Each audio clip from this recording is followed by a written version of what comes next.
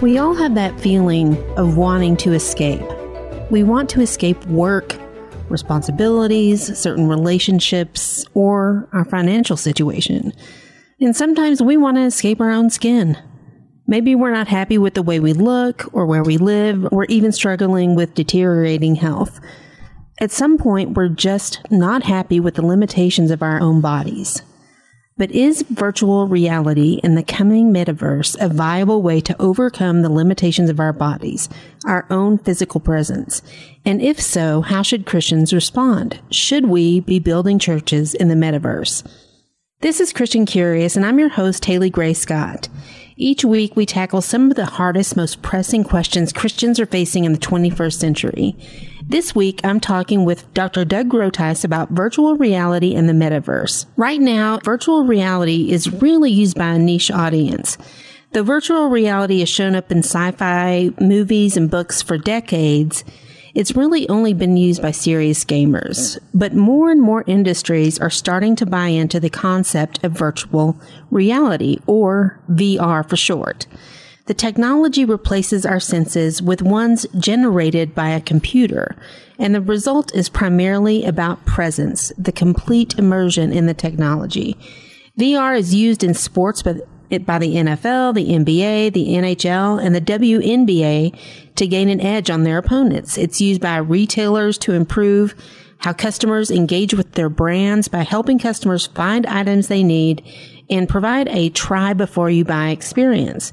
VR is used in the automotive industry to build and test automobiles without the costly prototypes. It's even used in healthcare to help professionals train for real-world experience and help medical teams plan for complicated surgeries.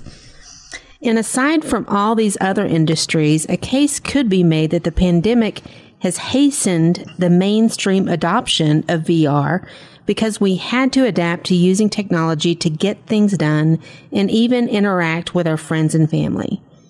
Here today to talk about Christianity in the metaverse, the form of reality, Meta, the former company known as Facebook, is Dr. Doug Groothuis.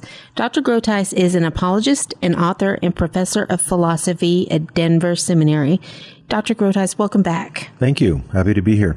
Long before Descartes ever claimed cogito ergo sum, I think, therefore I am, Christians have dealt with the issue of excluding their physical bodies as part of their humanity. In fact, the Apostle Paul had to deal with Gnosticism throughout many of his letters. And I was just wondering if you saw any similarities or parallels in what people are trying to do with VR and the metaverse and what the Apostle Paul did throughout his letters. Right. Well, there are some parallels. Gnosticism was a heretical movement, probably got started sometime in the 2nd century, but you see a denigration of the body or a kind of proto-Gnosticism in some of Paul's letters. I think of Colossians especially. So Paul says, the fullness of the Godhead dwells bodily in Christ Jesus. There were some people who wanted to say that the physical world was a mistake. It was created by a lesser being, and you needed to ascend beyond it to this realm called the pleroma, or the ultimate unknowable spiritual something, in order to have any kind of liberation. You could not redeem or reform or transform the world. You had to leave it behind. Now, with virtual reality, it's not that people are saying we leave the physical world entirely behind and ascend to some mystical realm, but I think at its best, you could augment communication and overcome some limits through these technologies. So I go back to good old Marshall McLuhan. He said that media technologies are extensions of man. That was a term he used. So go back to something really simple like radio. That extends, here we are, or we're on a podcast, that extends the voice. I can only speak to so many people in one room, and I'll be doing a class this afternoon with 30 students, Lord willing. But if you record it, it could go out across the globe to millions of people. So you have an extension of one sense, that is the voice. Very simplistic in our mind now. But with that extension, you lose presence. You lose the physical, personal presence. Now, with virtual reality, people are talking quite a bit about getting as much presence as possible in these virtual worlds. But what we have to realize is that it's still not the same as being there. So if I have an avatar in the metaverse and the avatar looks something like me and I have a body and so I can walk and do things like that, that is a projection of the self through a medium. It's still not the same as actually being there as we are right now. Right. And of course, a lot of podcast interviews are not face-to-face. I try to do it face-to-face whenever I can because there is a dimension that is irreplaceable and inexchangeable in the face-to-face life. So when you look at basic Christian teaching, I think of the Word, that is the Logos, Christ, became flesh, took on a human nature, and dwelt among us full of grace and truth. And in that embodied form of Jesus of Nazareth, he made the Father known. That's John 1:18. Right. So in any communication technology, I always ask, what is extended and what is distended? What is added and what is taken away? And there are a lot of things that are added in virtual reality. And I think there already are good uses for this, like in terms of medical training and perhaps for certain kinds of meetings. But still, we've spent so long on Zoom, and I think of the meetings I've had on Zoom, and I always come away a little bit disappointed. Right. But I think then the virtual reality people would say, that's because it's only Zoom, that's not the metaverse. We're going to recreate or simulate everything through this medium. So it'll be much more interactive and there'll be a greater sense of presence. It reminds me of an article I read yesterday that just came out yesterday from it's a tech guy who grew up in St. Petersburg, Russia. And he said that the hype around the metaverse sounds a lot like the communist propaganda. What you see now is not actually communism. This horrible working conditions is not actually communism. We're working towards communism. And they're arguing primarily this argument about what presence means. What does it mean to be present? And so Mark Zuckerberg in his rollout of the metaverse talks about presence. And he thinks that in the VR world, you can actually be, it's all about presence. That's really that's the whole foundation of the argument is being fully present. And I'm interested to know what, just some of your thoughts about presence and what should we be thinking about when the tech guys are coming at us saying, okay, it's going to be present. I mean, my daughter's got an Oculus for Christmas and I put that on and I was completely like, you can turn around and the whole world is, I'm in this beautiful mountainous region in this lovely home and, I can turn around in it and it's really incredible. And, I was speaking with a former young adult colleague of mine, and she says that she goes and she exercises in virtual reality. And so I'm just trying to think through, how Christians can think about what presence really means and why it's important and why the Christian understanding of presence, the embodiment of Christ, how that can inform the way we think about virtual reality. Right. Well, when I think of presence, I think that according to a Christian metaphysic worldview, the ultimate reality is being with, because you think of the Trinity, who one God in three persons. So in John 1, it says, in the beginning was the Word was with God, and the Word was God. And the Greek word there for with, I believe, is pros, and it means face-to-face, close, unmediated. All right? So we're talking about mediation. Something comes, however realistic, it comes between people, and the idea is to augment and extend something that goes back to an embodied human being. And I mentioned earlier on that radio did that in a very simple way now to our status, in terms of augmented reality, virtual reality. But now it's like more of the embodied person can be simulated, even actions, facial expressions can be simulated. But what we have to remember is it is a simulation. Mm-hmm. It will always be a simulation through a medium. And you could become very sophisticated in doing this.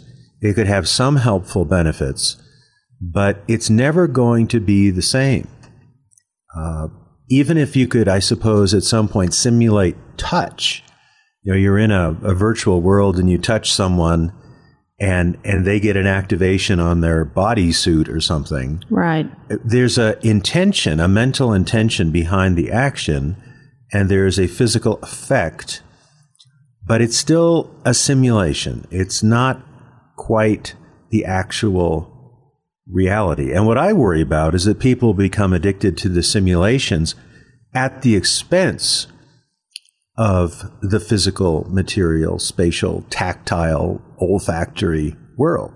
Right. I mean, let's not leave that behind, please. I have not watched the whole movie, but Ready Player One is one of these, the movies really popular movies about VR. And if you look at their external world is this incredibly dystopian world, but they put on these VR headsets and all of a sudden they're in these incredible surroundings. And so they have invested in that VR world at the expense of the real world. Mm-hmm. And I think that extension of self across various platforms, like you mentioned, the radio, being able to radio and podcasts are able to reach more people than you would in a single room face to face. That is, just one of the more appeals of why we even want to escape the body.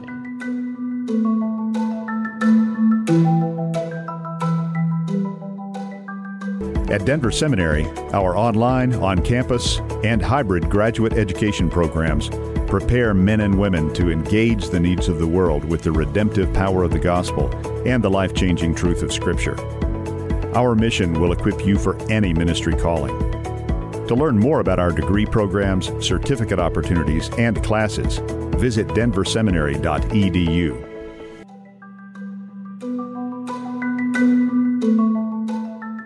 It's kind of a two-edged sword because you could simulate yourself and be in simulated virtual environments at the expense of enjoying God's good creation.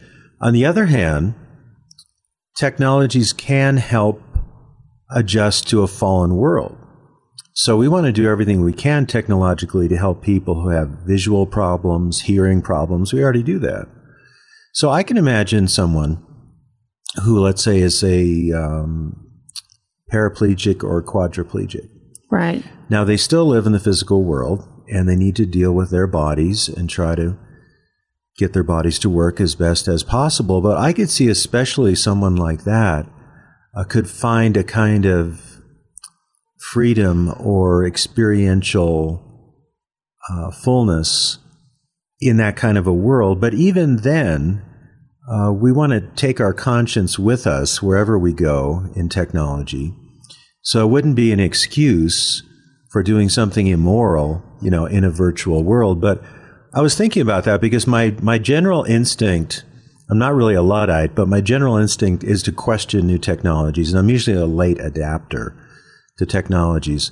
But then I have a real heart for people who suffer and have various disabilities and problems. And I think of a line from J.R.R. Tolkien. And we share a birthday, by the way, January 3rd. And that's about all we share, I think. Christian faith also. Happy belated birthday, Thank by you. the way. Yes. In my avatar, I'm 40, but I'm Nice. actually 65. But I can't quote it from memory. I quote it in one of my books. But he said, who wouldn't want to escape this fallen world of woe? The issue is where you escape, where you go, and do you take your conscience with you? So in one of my books, Walking Through Twilight, I talk about escaping into meaning, Right. or escaping into beauty, These are real things. So if your environment is very difficult, crushing, then you can enjoy beautiful music, and you could look at paintings, and you can get your mind off of your broken relationship or your physical limitations. And I think within boundaries, and it's so hard to find boundaries anymore in our culture, I think someone who has a profound physical disability could benefit. I mean, let's say someone who can't attend a classroom. They can't be there at all.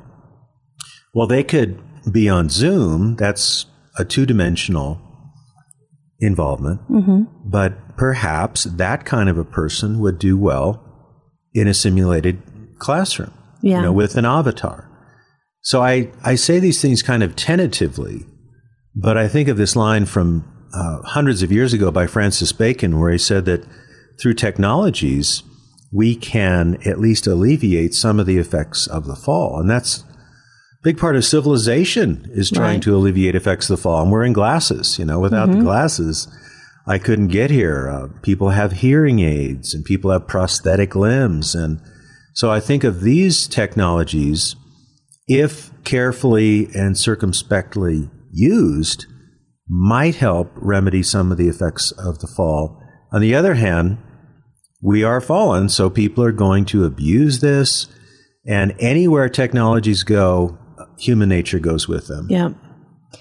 Shortly after Zuckerberg announced the metaverse that they're building, Life Church TV came out and said that they will be building a church. They said, we will do anything short of sin and we'll, go where no one else is going in order to get the gospel to people. It's the Star Trek mission. Right. So they're going to be doing this. And so I was thinking of some meaningful ways where people might benefit, because, the young adults that I've spoken with over the years have experienced a lot of the nuns, the people who don't affiliate with any religion, a lot of them grew up in extremely strict religious households. And so they would never darken the doors of a real church because it actually causes like some physical anxiety. And so, I can see a situation in which a church in the metaverse might be useful for, like you mentioned, people with quadriplegia. One of my friends has that. And, I've been thinking about her as I think about through the VR world as well. But as churches start to think about the metaverse, in reaching out and evangelizing there, what are some of the things, because, you can be, the early adopter and you can rush in like Life Church TV and go into this. And then sometimes, and I'm not saying this is the case with Life Church, but sometimes the early adopters rush in without building a theological and biblical foundation they're just adapting to whatever's new and hot in culture. Right. So what are some theological and biblical things that they should think through? Well, I think first of all, you have to realize that technologies are not neutral. They're not just tools. Even tools are not neutral. You try to use a hammer to get a screw out of a board. It's not going to work very well. So we have to realize that, as McLuhan said, again, the medium is the message. So the mediation is going to affect perception and is going to affect the being of the person who's in the medium. So you have to ask, well, what could be done well to overcome something from the fall or to extend something good? And then what do you lose? So evangelicals are often very entrepreneurial. They like to be pioneers, and that's been true in radio and television. It was something of a controversy, 60 years ago or more, when Billy Graham went on television and had the Crusades televised. I remember watching them when I was a kid for a little bit. He's on TikTok now. My daughters, really? My daughters love to see Billy Graham clips on TikTok. Well, I can endorse that. He didn't waste words. Years ago, I was on a BBC program, and I was on with somebody who was promoting a virtual church. This was about 20 years ago. think it might have been called St. Pixels. I don't know if it's still out there. But they had some kind of virtual world where you could have an avatar and quote unquote attend church. And I said, well, how do you know that people are really being who they are? They could simply fake things so easily there, and you're not there in person. And the person I was talking to said, oh, people are very authentic in St. Pixels. Here a philosopher says, how do you know that? How do you know they're being authentic? You really don't. So let's think of something like communion. Right. I'm an Anglican, so we take communion. We have the Eucharist every Sunday. And whatever your tradition is, as a Christian, you need to experience communion because it summarizes the whole gospel. It's tactile, it's olfactory, it's relational. And I don't care how fantastic the simulation is in a medium. It's not communion unless you drink the wine and taste the bread.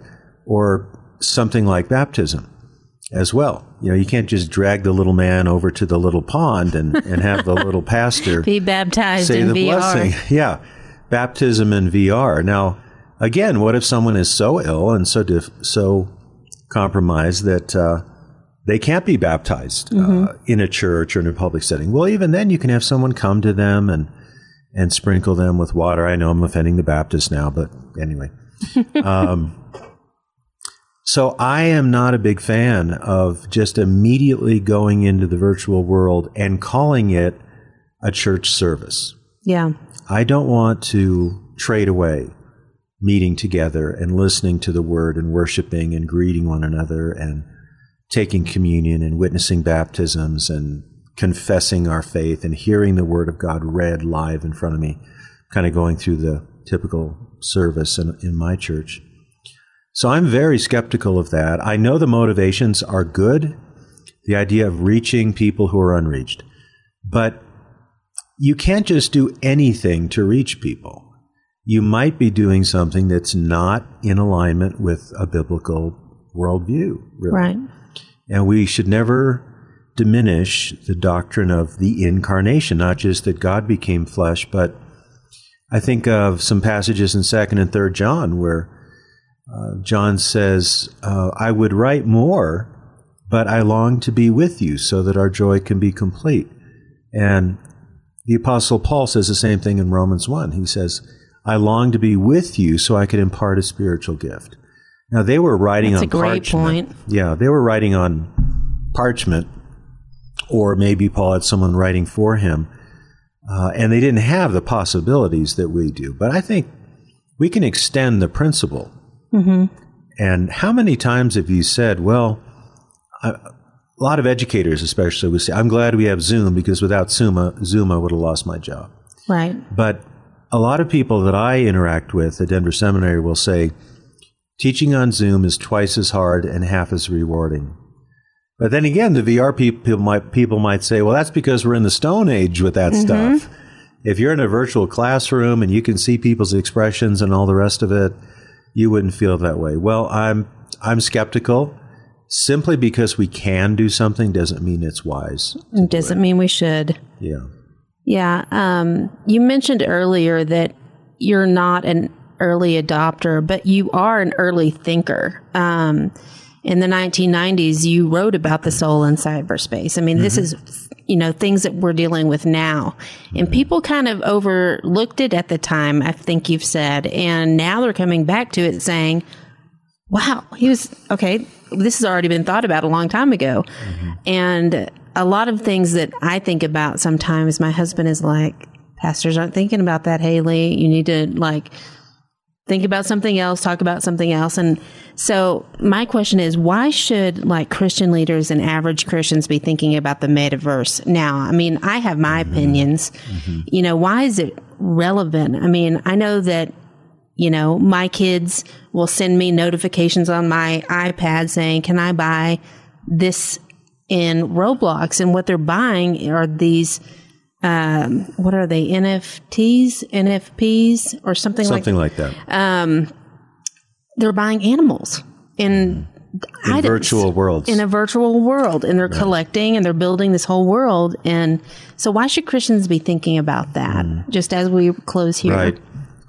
Well, two main reasons, broad categories. One is we want to avoid worldliness. 1 John 2:15 says not to love the world or the things of the world. He doesn't mean physical objects, but he means the lust of the flesh, the evil pride of life, those kind of things. So we don't want to accommodate ourselves to worldly ways of thinking, hedonism, sensualism, efficiency at the expense of quality, things like that. So we want to avoid worldliness and we want to pursue godliness. So we want to do the right thing in the right way at the right time and be led by the Spirit. And sometimes that means a hard no. Right. So we won't be involved in this. But when we say no to something worldly, we can say yes to something godly, something better. Yeah. So it's not like there's nothing to do outside the internet. That's true enough. Yes, that's There's for sure. a lot to be done. Reading books, talking with people, playing with your pets, volunteering at a soup kitchen. There's so many good things to do outside of the internet. And I'm afraid some people will become trapped in the internet and enjoy it much better than the outside world. That's already happening. It is totally happening. It's happening with games. Right. Well, the temptation to escape the limitations of our bodies, subject as they are to decay and the messiness of everyday life, it's an old temptation, a tale as old as time, you might say. But thinking through the theological and biblical ramifications of how this temptation plays out in VR is an important consideration every Christian must think through as we seek to lead, to parent, and to live in the time to come. You've been listening to Christian Curious with Dr. Haley Grace Scott. Visit our website at www.christiancurious.com to find more shows and find out more about us. That's www.christiancurious.com. Stay curious.